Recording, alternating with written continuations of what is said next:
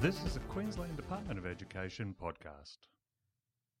The National Day of Action Against Bullying and Violence is a bullying prevention initiative, connecting schools and communities to find workable solutions to bullying and violence. Each year, schools around Australia mark the day to raise awareness and to stand against bullying and violence.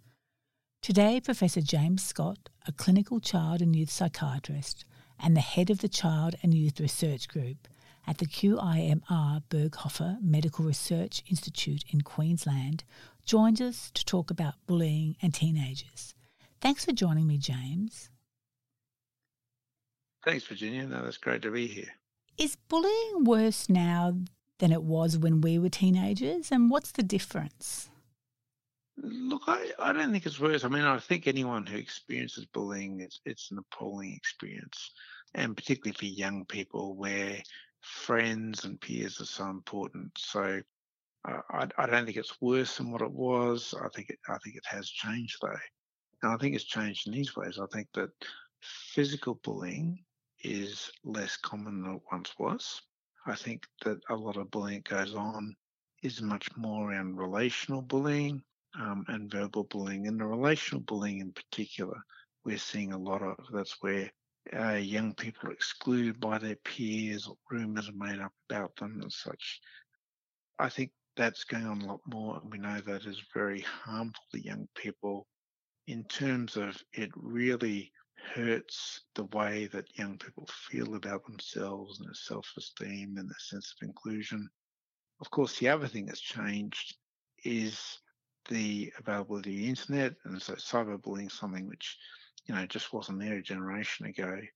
Cyberbullying on itself is not a particularly significant problem. The main issue of cyberbullying is it tends to be an extension of other forms of bullying. So we now have students who are victimised at school with verbal and relational bullying in particular, and then when they get home in a place which should be a place of safety, there's an extension over the internet where they continue to be bullied via cyberbullying.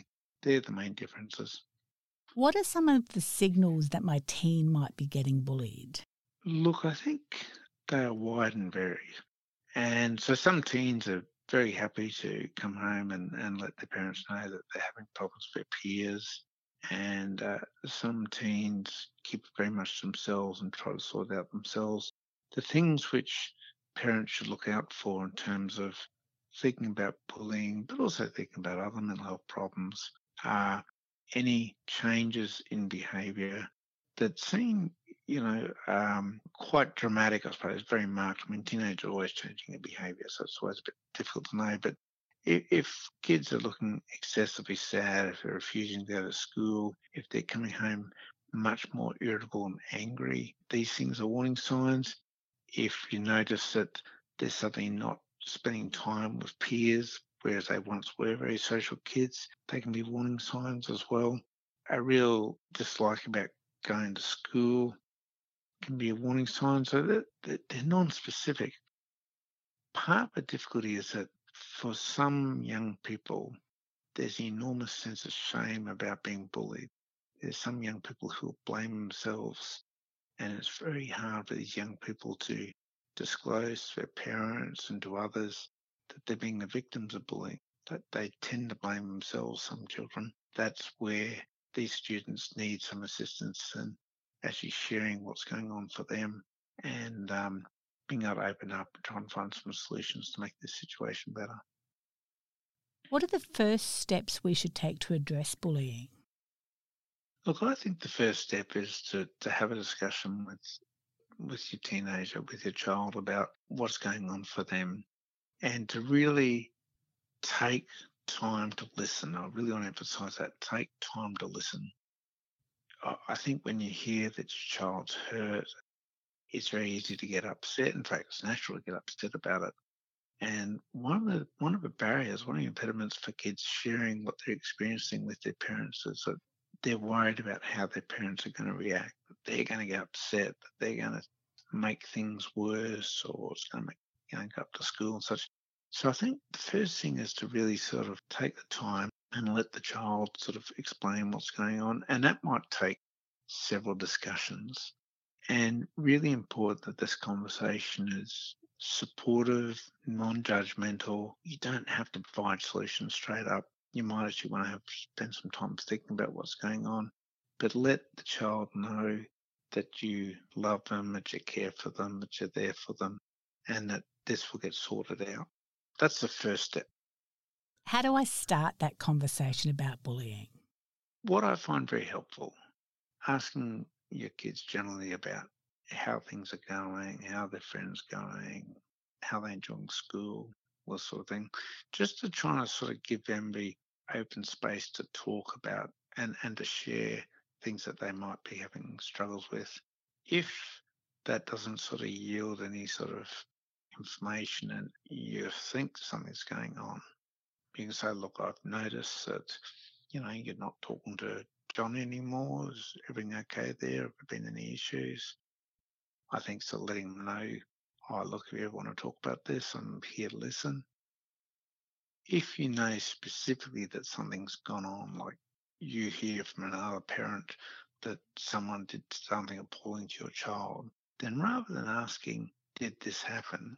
I think really because, children often go on the back foot. So, no, it didn't happen. And then you sort of getting this, did it, didn't it? And such. That's very awkward. I think a parent's better to approach these situations, which are often uncomfortable for the child. Look, I heard that today you were excluded from being invited to this party and that you were really upset about it. And I was hoping that we could just have a bit of a conversation about what's going on because it sounds like that was really difficult for you. So rather than sort of asking what has happened, letting the teenager know what you know, because then they can sort of get on and share it. It's not, oh, did this happen or didn't it? And then you do yes, no. I think that's a really effective way of sort of managing a whole range of problems that kids have where their first answer might be, no, that's not true if you ask them. And then it's really hard to know where to go from there. So I think that there's some general tips about starting conversation, but the thing is, you can't talk about difficult things with kids if you don't have a relationship to start with. And this goes back to one of the really important preventative strategies for all mental health problems in children and young people. You got to be working on a relationship the whole time. So when these things come up, the kids will come to you. Can I protect my teenager from bullying? Gosh, wouldn't it be good if we could protect Yeah. our kids from all sorts of problems? The short answer is no. The long answer is maybe. Right. So one of the things which I think has happened more and more in our society is that as parents, we're trying to protect our kids from all sorts of harms and problems and difficulties and distresses. And there's a lot of people who suspect that that makes our kids less resilient, particularly when they become older adolescents and young adults, and you can definitely not protect them at that stage. They've got to face up to it. So I think that no, you can't protect your kids from being bullied necessarily, but you can do some things so that they're going to be better able to manage difficult peer situations, and that might prevent it from going on to bullying. And this gets back to having really good relationships with kids, having open discussions with them about how to manage sort of difficult situations. And it's not about telling them what to do so much as, I think a really useful technique is sort of sharing with your kids stories about, what you've experienced, what others experienced, and what worked and what didn't work and such. This is all sort of incidental learning for kids. They can take it on board and apply it themselves. So I think that what parents can do is provide this strong foundation in which they raise children, and that is protective against a whole range of challenges in life, including bullying. Thanks. That sounds like great advice. What is the best way of addressing concerns with the school? First and foremost, with a cool head. I think there's a really vexing issue, actually. The first question is whether or not your child wants you to or not. And the second issue is how do you go about and doing it? There are times when I think parents need to take charge and override the wishes of their children and just go do it. Kids almost always say, I don't want you to say anything to the teacher or make it worse and such. As a parent, you need to be very careful about letting your young child, your young adolescent, be in charge of what's a very, very difficult situation. They don't have wisdom sometimes to know how best to negotiate things. So let's assume you make a decision you are going to go up and address the school. You've got to think about who's the best person to talk to in the school. And often the school have policies about how to manage bullying. It's worth having a look at that first to see. And then going up and having a discussion, be really clear about what your concerns are. As a parent, you don't have a right to tell schools how they should deal with the other student. In my experience, schools are very variable in how well they manage it, and that's one of the challenges. But what you're hoping to do is to provide the school with all the information so they can take into account. I find schools give much better responses when they're getting information in I suppose, as much information as possible, and it's delivered in a manner that's as unemotive as one can, so they can work out how to deal with it. And then you've got to give the school time, because it takes them time to sort through and work out what's going on. Arranging for a follow-up meeting to sort of see what's happened and such is really important. And keeping your child informed as to what you're doing, I think, is also really important, even though they might ask you not to. I think it's better to sort of say, look, actually, I'm really worried about this situation. I think it's too big for you to manage. And I am going to go and speak to Mr. Smith and have a bit of a talk about what we can best do. Sometimes taking the child along is a good idea if they want to go along. At least that way they know what's being said and have some control of things. Some kids don't want to. I've answered that, say, laying out some of the things to think through. It's not easy. I think the thing you don't want really knee-jerk reactions to any of this. You want things to be a strategy to be thought through carefully so that you can get the best outcome for your child so they can be safe at school. It's difficult though, isn't it? Because it is an emotive issue when your child's concerned. It's enormously emotive. And, I think for that reason, it's often best not to go up that day when you hear about this sort of talk to school. It's better to sort of give it a little bit of time. I think talking to a friend, sometimes taking someone up with you to talk is really important. Most of the schools are getting very good at responding to bullying. They got processes in place which weren't there 10 years ago, and they're getting very good at it. And there's lots of information available to schools about how to manage it as well. These are guidelines, but it is hard and it's really difficult. And what you're wanting is to just get the best outcome for your child. When should I seek professional assistance for my child? I think that professional assistance is really important if the bullying is persisting. I think sort of having a professional, like a mental health professional, GP, in your corner to give advice is really helpful where the bullying is persisting. Or I think in situations where your child has ongoing problems with their mood or their anxiety levels, or that schoolwork's really declining, or they're refusing to go to school. I think they're big warning signs. And bullying will make every child sad. And what you hope is that over a week or two, once the bullying's been addressed, that goes away. And it usually does. But if those emotional problems are persisting, that's probably when you need to get help.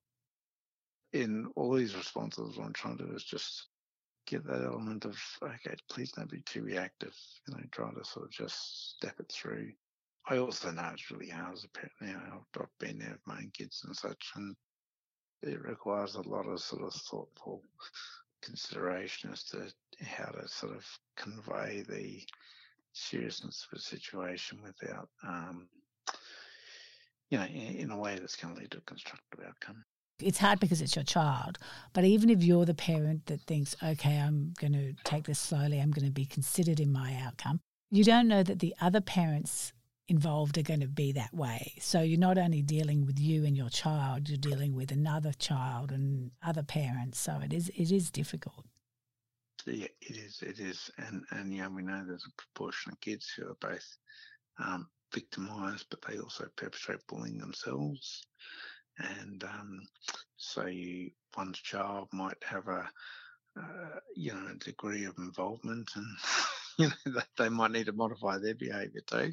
Yeah. And so, as a parent, that's why I think it's always better to sort of go up explaining what one's seeing and finding out, kind of a bit more about what's going on. There's some situations where kids are just appallingly victimised, and there's just no excuses for it. There's other situations where I've seen parents march up and threaten the school and the kids and all the rest, and then they find out actually their kids are up to sort of all sorts of mischief themselves, and and that's difficult to come back from in that situation, and it's not helpful. So I think one's best to sort of tread carefully, and I suppose as we're having a professional involved, it is good because you can sort of get that advice, but you don't want to sort of wait till you can get in to see a professional to do something. Yeah. So it's tricky. It's really tricky. And I think the other thing is a lot of the bullying that goes on, like the relational bullying, actually very hard for schools to spot. It's very hard. It just kind of goes unnoticed. And whereas I think with the relational issues, they're actually harder to address and harder for schools to manage. Thanks for your time, James, and thanks for all that insight. Yeah, look, very pleased to share these suggestions, and I hope what I've conveyed is there's a serious issue. Every child has a right to be safe at school, and parents have a very important role in ensuring their children do well in the school environment. Thanks very much, Virginia. You have been listening to a Queensland Department of Education podcast. The Department of Education acknowledges the traditional owners of the lands from across Queensland. We pay our respects to the elders, past and present, for they hold the memories, the traditions, the culture and hopes of Aboriginal and Torres Strait Islander peoples.